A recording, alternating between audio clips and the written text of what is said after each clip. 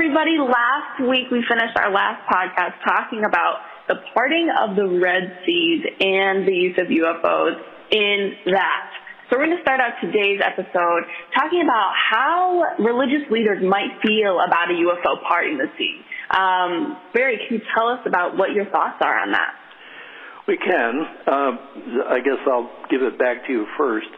You know, if the parting the Red Sea happened the way I suggested, with some kind of spaceship using its power to split the waters of the Red Sea and then drown the Egyptians, how would you expect religious leaders to react to this, just as a regular person out in the street? What would you think? I feel like it would rock everyone's world in a not really awesome way. I mean, I was watching some of the Ancient Aliens episodes recently, and I noticed that they really do not talk about Christianity that much. They talk about, so many other religions, so many other ancient civilizations, but not so much Christianity. And I got me thinking, I was like, in God we trust, right? This is what the United States is based on. So all of a sudden it's like, oh, God is a UFO. Tell me how you feel about it. That's a very intense statement. And I'm just not, no wonder why nobody wants to talk about this one subject.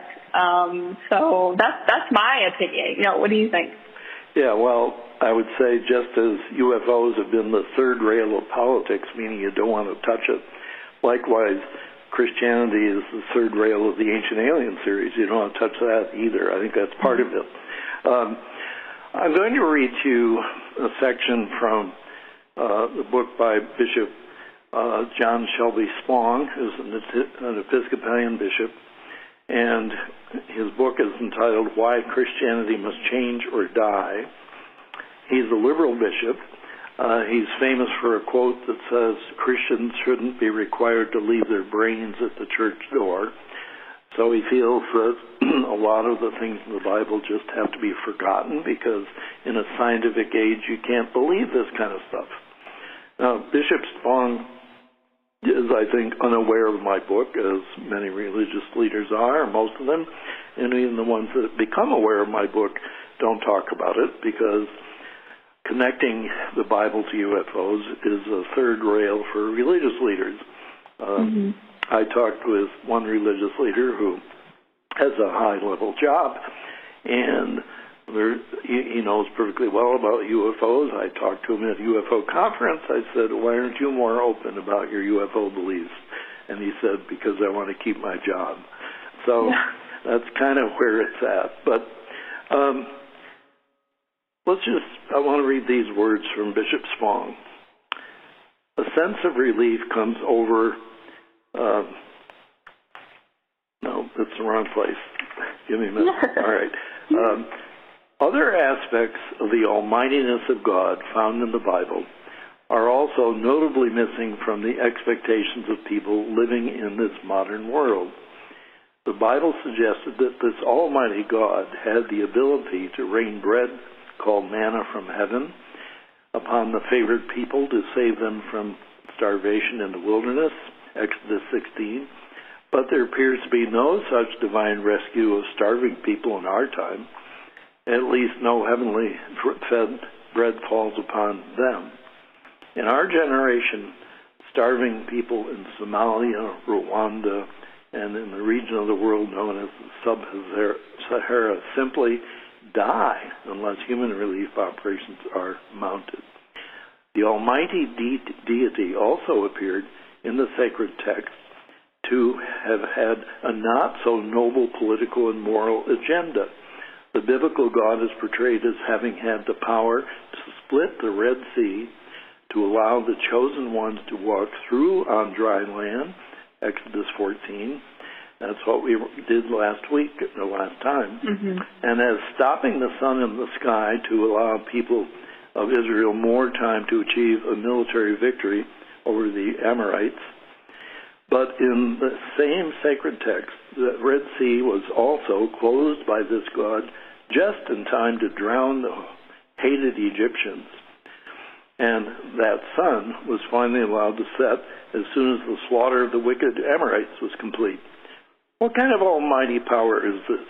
Is it even ethical? Is one capable of worshiping so capricious a deity who appears to embody the worst of our human tribal and political hatreds? So that's the question that Bishop Spong asks about a miracle like the parting of the Red Sea. He assumes that no such thing ever happened, that this whole story was made up by the Jewish leaders to make it appear that their God was shining upon them. In fact, that they were God's chosen people, which of course is a basic teaching of the Exodus, that God has selected the Jews for his chosen people. And so Bishop Spong feels this implies prejudice against the Egyptians and in favor of Israel. Well, from an ethical point of view, in our time, I can see that. But then the issue is, supposing this really happened, now what are we to make of it? What's your reaction to Bishop Spong? I feel like it's an interesting relationship between, okay, now we're just making everything up versus, no, like this is a historical moment within the Bible of using this technology. So I think that what he says is, about this is just a made-up story. I think that some may tend to go towards that because they don't understand it. But I tend to appreciate the idea that this use of technology could make this story actually come to life and all of a sudden have a reason for this, defining moment within the Bible. So I think it's an interesting perspective for sure. What's interesting to me is that he doesn't want to allow God to have chosen people. In other words, God can't make choices, whereas we humans make choices all the time. Imagine, a world in which a woman is proposed to by a man that she doesn't like, and she has no choice to say no to that proposal. There, of course, are some cultures in which marriages were arranged by the parents, and so a woman didn't have a choice. But in our culture, a woman has a choice. We've got an election coming up. Is it immoral that some people will actually elect or vote for one person, make a choice over another? The idea of choosing is such a fundamental part of our human ability. And to say that God shouldn't be able to make a choice, it seems to me, is a very strange way of taking power away from that one that's supposed to be very powerful. And in fact, of course, he is rejecting the whole idea of God being almighty, because God fed the Israelites, his chosen people, and he lets the people in Africa starve and does nothing about it. So he thinks the whole idea of an almighty God is both absurd, and the idea of chosen people is immoral. But we make choices all the time, and it's part of our human power. What kind of a God are you going to have if you don't allow that God to make choices, including perhaps choosing the Jews for whatever purpose you choose them? So, no, definitely fascinating, for sure. So that's where, first of all, there's a pretty big conflict. And Bishop Spong would not welcome my UFO interpretation of the parting of the Red Sea, because now he has to face the question, why were the Jews picked out or chosen by whatever power, even if it is an ET power instead of God? Why did they choose the Jews? And so it brings the issue of the Jews as chosen people back into the spotlight. And, of course, the Jews have paid a huge price over the centuries for this designation. I mean, they were put in the ovens in Germany during World War II, in part because the German leaders found it annoying that the Jews saw themselves as special in God's eyes, And so this kind of jealousy of one who might be chosen, or a group, an ethnic group chosen by God, seems offensive to our idea of fairness now, but there it is, and I think the story of the parting of the Red Sea, it brings it all back to life again. Mm-hmm. Hey, Kay, let's call that good for now. All right. Well, I think that that's a great interpretation of how we can look at this one event so differently, just by saying, is there technology or is there not technology? And then having that question answered, all of a sudden now it's an ethical dilemma, which I think is really fascinating.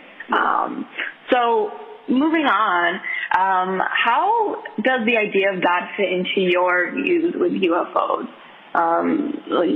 Tell us more about your personal beliefs and how this all works together. Okay, in terms of where we are now, what is our scientific view of how religion came about and why we gave up on it? Okay, there's been an ad on TV, and I'm not sure it's for Spectrum or for one of those groups, but in any case, the picture shows basically a volcano with the fire kind of glowing underneath, and a couple of people are standing up on the edge of the volcano looking down at it, and there's another group of people off in the distance, and up comes the person who's going to be the victim that's thrown into the fire. And the victim says, I've been thinking about this, we've got a drought going on here and we need water. Couldn't we kind of build some ditches and put in some tubes and run the water from the river over to where the crops are to make them grow? And the other guys kind of look more Roman from the Roman Empire time in terms of their dress, but in any case, they're saying, well, it might work, but we don't have time to do that now. Plus, all those people over there, have waited to see you jump in. And so off in the distance you hear a woman in a Cockney British voice yell out, hey, get on with it, And he says, yeah, I guess I got it. So he jumps in, and then the two men that are standing there, presumably the high priests, hold out their hands looking at the sky to see if rain is coming, and it isn't, So the basic view of religion is that it began as a way of trying to control nature, appease nature. You make sacrifices to the gods of rain or whatever, and hopefully the rain comes. And, of course, in our scientific age now, we know rain is related to cloud formations and air pressure and all this kind of stuff. And there doesn't appear to be any God involved in it at all. And so, not surprising, we've arrived in the age of what I would call atheism. And we had a book called The God Delusion by Richard Dawkins, with The End of Faith by Sam Harris. He wrote that after the Twin Trade Towers were blown up by Muslim extremists. And then God is Not Great, How Religion Poisons Everything was the book by Christopher Hitchens. And these have all been done in like the last 25 years. So our age has had a growing sense of atheism in it in the public sphere, and you've kind of grown up with that. In terms of what my UFO stuff does to the idea of God, I want to read two Bible passages and then talk about them. Yeah. And first of all, it's Genesis chapter 18, so this is very early on in the Bible. And the Lord appeared to him by the oaks of Mamre, him being Abraham. As he sat by the door of his tent in the heat of the day, he lifted up his eyes and looked, and behold, 3 men stood in front of him. When he saw them, he ran from the tent door to meet them and bowed himself to the earth and said, My Lord, if I have found favor in your sight, do not pass by your servant. Let a little water be brought and wash your feet and rest yourselves under the tree while I fetch a morsel of bread, that you may refresh yourselves. And after that you may pass on, since you have come to your servant. So they said, Do as you have said.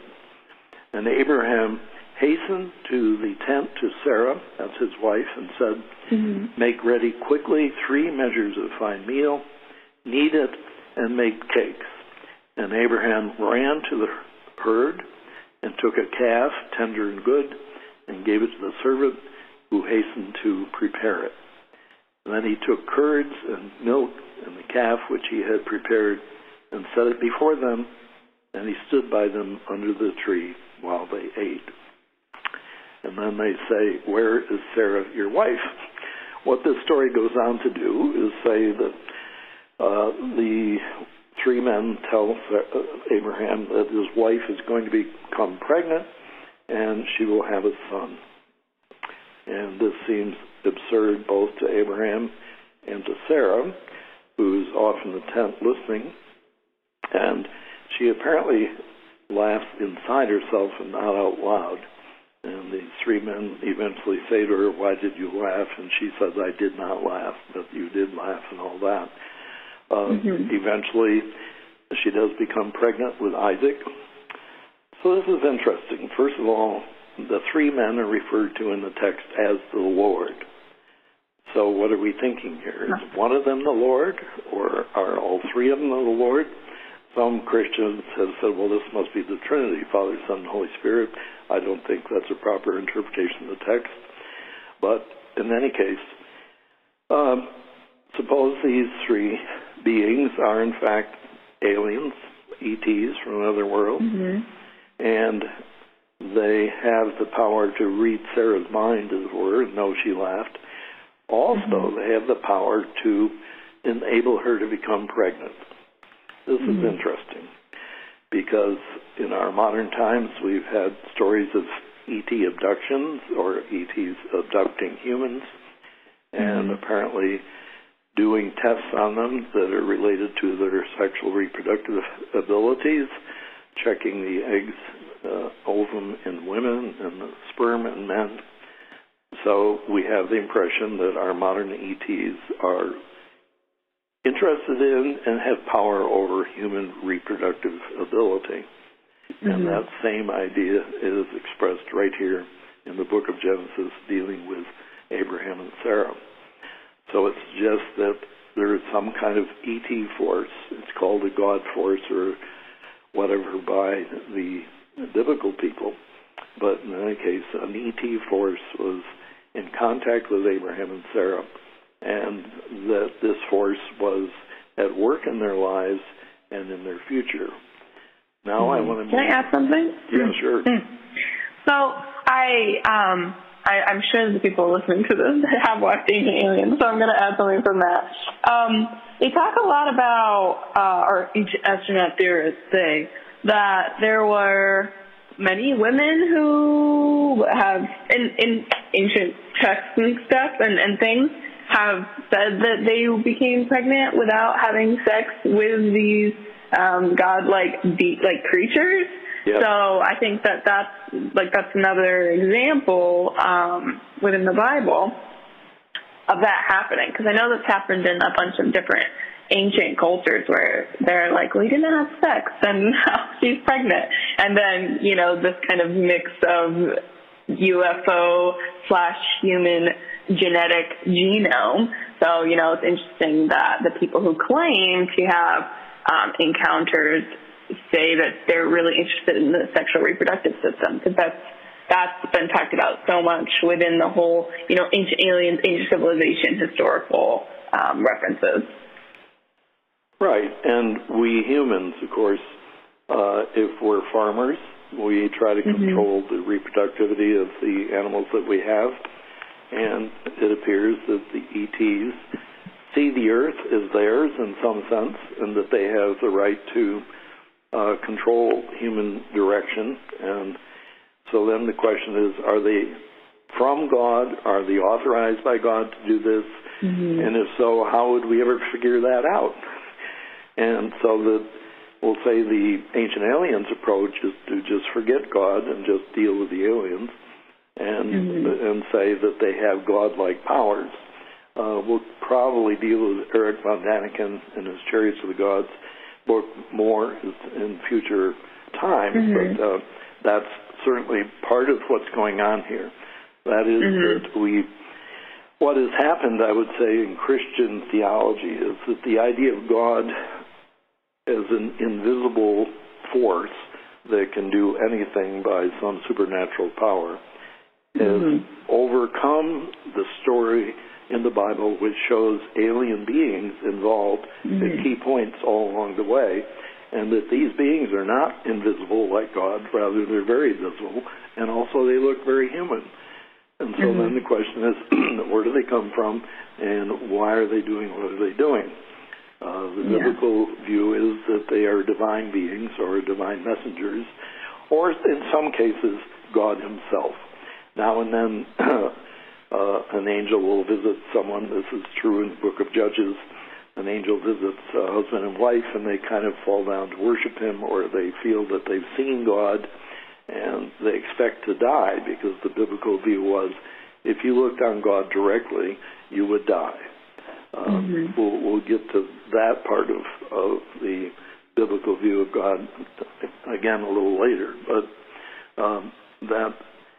that ancient aliens view that the ETs are involved with and have been involved with the biology of the Earth, not just human reproduction, but the biology of the Earth, and directing it is, I think, a key thing in terms of where we're going to end up going. Because most Christians now see the Genesis story of creation as a fable or a story, just a story, not in any sense a scientific description of creation. And so then we have to ask the question, well, how did we get the way we are? And evolution has been the standard answer in your science classes in the United States for decades now, and we'll be dealing with Richard Dawkins in a few minutes and taking his point of view on that. But in any case, that's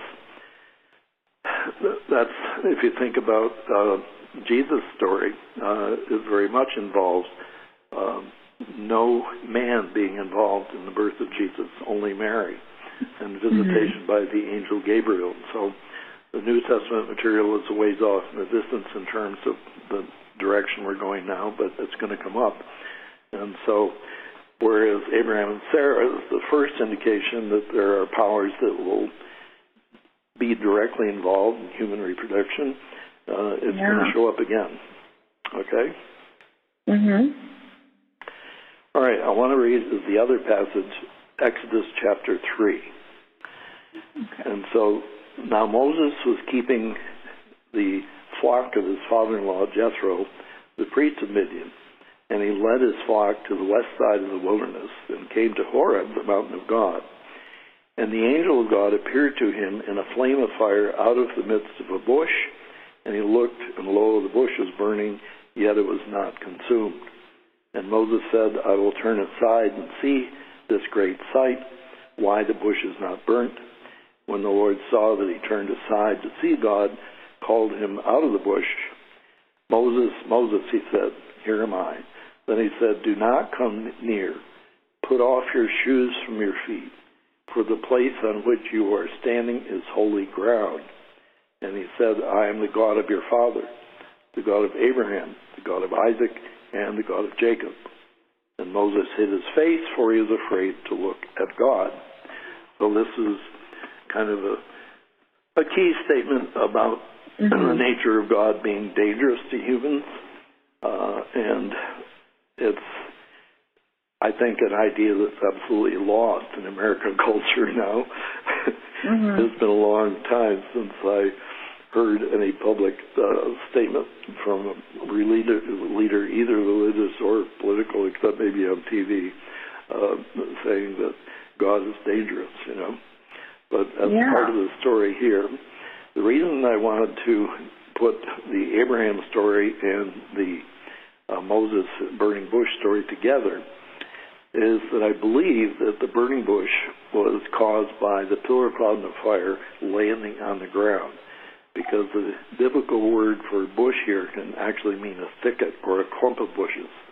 And so I think that the pillar cloud landed in a clump of bushes because it had an energy system that caused the leaves of the bush to glow, kind of. Moses saw that it looked like they were on fire, but the leaves weren't burned up. It was not consumed. So that's part of what got Moses' attention, so he wandered over and got fairly near to the bush. And the key thing about this bush is not just that it was burning, but it was a talking bush. And, talking bushes are pretty rare. I've seen burning bushes, but I've never heard a talking bush. So how do we explain this? The key part here, I think, is that we had a talking God that met Abraham and Sarah, and it was in human form, in the form of three beings that came and met with Sarah and Abraham. Now this voice from the burning bush says, I am the God of Abraham, Isaac, and Jacob. Why isn't it the same God, the same three guys maybe, inside the pillar cloud of fire, which is now on the ground? That's what I think. Now, I can't prove this, and this is a pretty radical interpretation of the burning bush story compared with what biblical scholars have done. But I believe that the pillar cloud of fire in Exodus 14 is referred to as the angel of God, or the angel of God in the pillar cloud of fire. And if the pillar cloud of fire is a spaceship of some kind, and if the spaceship landed on the ground in a clump of bushes, causing the bushes to glow, and Moses came near, then I'm not surprised that he heard a voice coming from the bush or from the glow. What we have, I think, is the same beings that were meeting with Abraham, but hundreds of years later. And hundreds of years later, it seems a bit of a stretch, but we don't know how long our modern ETs live for. How old do they get? We don't know. So we have the burning bush story, and one of the things that I want to draw attention to is the voice said to Moses, take off your shoes, you are on holy ground. And what I think is implied here is that the ground belongs to God because God is landing on it, all right? So it's kind of a territorial announcement. And therefore, because God is in the land or on the land or owning the land, then it's not just any land anymore. It's sacred or holy.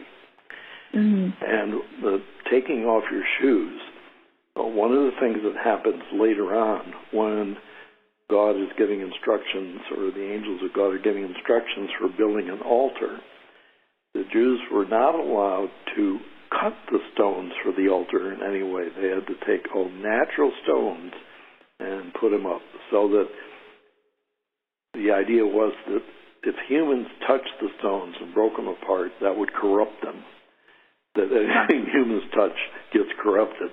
And if you're walking in sandals, that is going to corrupt the ground. So God made your feet, that's fine. You can walk in bare feet and approach God, but you can't walk in sandals because they're handmade, human-made. So that's part of the story here. Now, the interesting thing is that this is the first time the word holy is used in the Bible. It is not used in the book of Genesis at all. So we have the idea of holy here. And I'm going to throw you a curveball question now. What do you see that's holy in American culture now? It's a really hard question. Yes. I mean, I feel like we look at our religious centers as holy, and marriage, I feel like we look at as holy. So that is a really tough question. And I think that's also a really tough question for me, being in a very middle ground kind of opinion about things. I feel like we still look at the church as a holy place. Do you agree? Well, it can be. Or at least a place that reminds us that holiness used to be an idea that we believed in, but we kind of left it. But it's nice that it's kind of there as a museum of our past, you know. So we understand that we used to believe in the idea of holy. And it's good to have these museum pieces around to remind us of our past. To some extent, I think whatever is holy, you've got the spirit of the times that tends to assume that whatever is hot now is what's holy. But the problem is that these things don't last long, you know. You know, it's like the latest cell phone that comes out and it gets promoted as the latest hot thing, but you know that in another 3 months something else hot's going to come along. So our idea of what holy seems to be like surfing on a wave. You just never know when your idea of the holy is going to crash in the wave, you know. So we don't seem to have a permanent idea of the holy in our culture now. At least that's my impression. Yeah, and also maybe because, you know, the United States is such a new country too, like, and Europe, and there's so many very, very old places that like feel there's more roots to them, whereas here in the United States they don't have really quite as many roots, which is unfortunate. If you don't get that feeling, you know, walking into the amazingly old cathedrals in Europe and things like that. Yes, and like in England, we'll say they have a queen, they have, you know, the whole monarchy system that runs parallel to what you would call the democratic system that involves the House of Commons and all that. And so they have a dual world, one in which the old idea of holiness and monarchy of the past is still clung to. And of course, we never had monarchy here. We got rid of it when we got rid of the British in the Revolutionary War.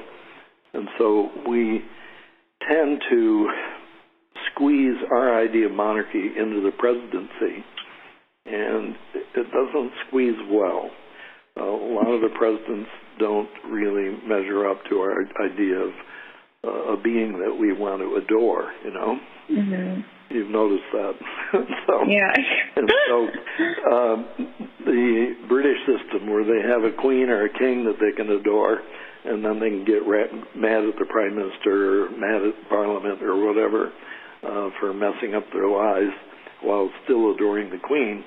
It's an interesting dual system they have going, and we don't have anything quite like that now. So, you know, you're forever kind of creating your God force or your holy group that you can believe in. And a lot of that's going on, I think, in sports. You know, we want sports figures that we can adore, and so we have LeBron James, who, if you follow any of the sports pages or TV like ESPN, they're forever debating whether he's the GOAT, the greatest of all time. And so I think these sports figures become a God substitute in a way. And then we want something we can adore, somebody we can believe in, some force in society that seems to be worthy of believing in, and that it won't disappear in a couple of weeks when technology comes up with something better, you know. So it's the idea of the holy has kind of evaporated, I think, from American culture.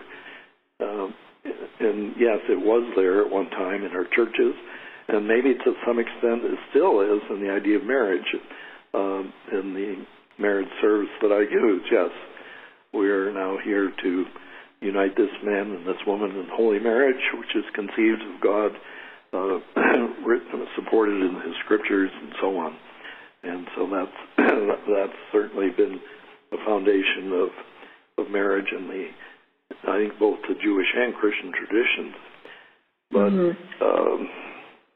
for a long time, of course, divorce was forbidden in many churches, and still is forbidden in the Catholic Church, precisely because marriage is holy, and if it's holy, it can't be broken, and that kind of a thing. It has to last forever until the death us do part.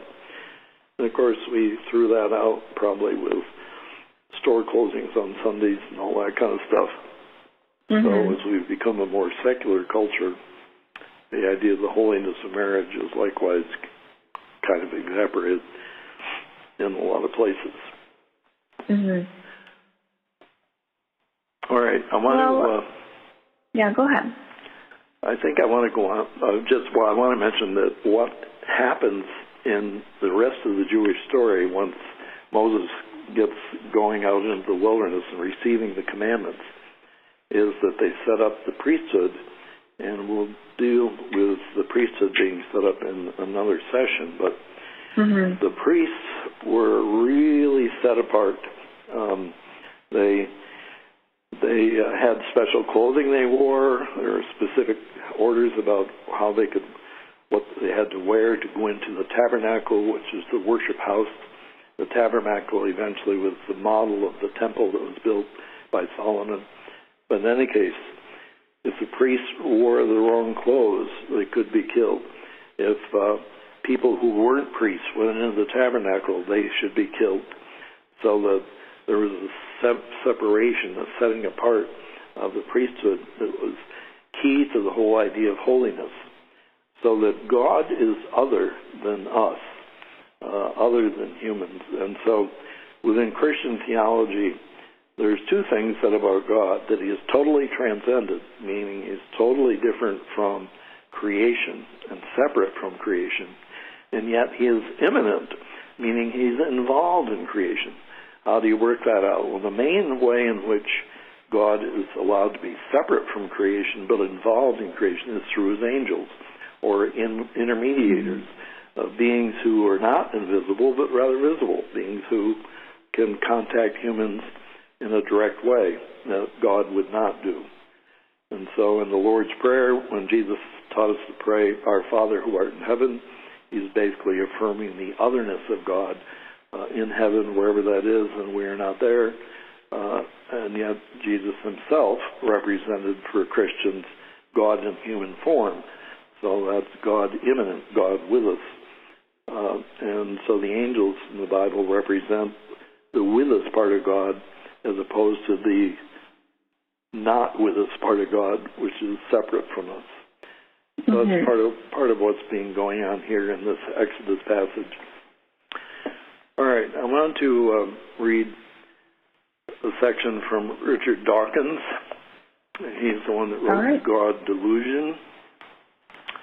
And this is on page 31. The God of the Old Testament is arguably the most unpleasant character in all fiction, meaning Dawkins doesn't believe this God existed, okay?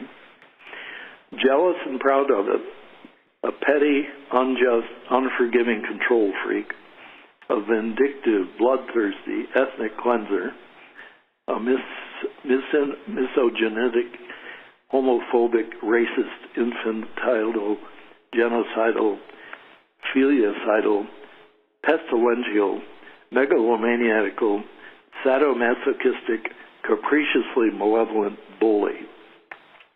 Those of us schooled from infancy in his ways can become desensitized to their horror. A naive blessed with the perspective of innocence has a clearer perception. Winston Churchill's son Randolph somehow contrived to remain ignorant of Scripture until Evelyn Waugh and a brother officer, in a vain attempt to keep Churchill quiet when they were posted together during the war, bet him he couldn't read the entire Bible in a fortnight. Unhappily, it has not had the result he had hoped. He has never read any of it before and is hideously excited. Keeps reading quotations aloud. I say, I bet you didn't know this came in the Bible, or merely slapping his side and shouting, "Wow, isn't God pretty wild?" Thomas Jefferson, better read, was of a similar opinion. The Christian God is a being of terrific character, cruel, vindictive, capricious, and unjust. It is unfair to attack such an easy target. The God hypothesis should not stand or fall with its most unlovely instantiation, Yahweh, nor his insipidly opposite Christian face, gentle Jesus, meek and mild. This book will advocate an alternative view. Any creative intelligence of sufficient complexity to design anything comes into existence only as the end product of an extended process of gradual evolution. So what he's substituting for the idea of God is the idea of evolution. In terms of what God does, like killing off the firstborn in Egypt for Passover, or killing the Egyptian army in the Red Sea, I think I agree. This looks brutal. Then the question is, what can be saved here of the God of the Old Testament? What I think can be saved is this.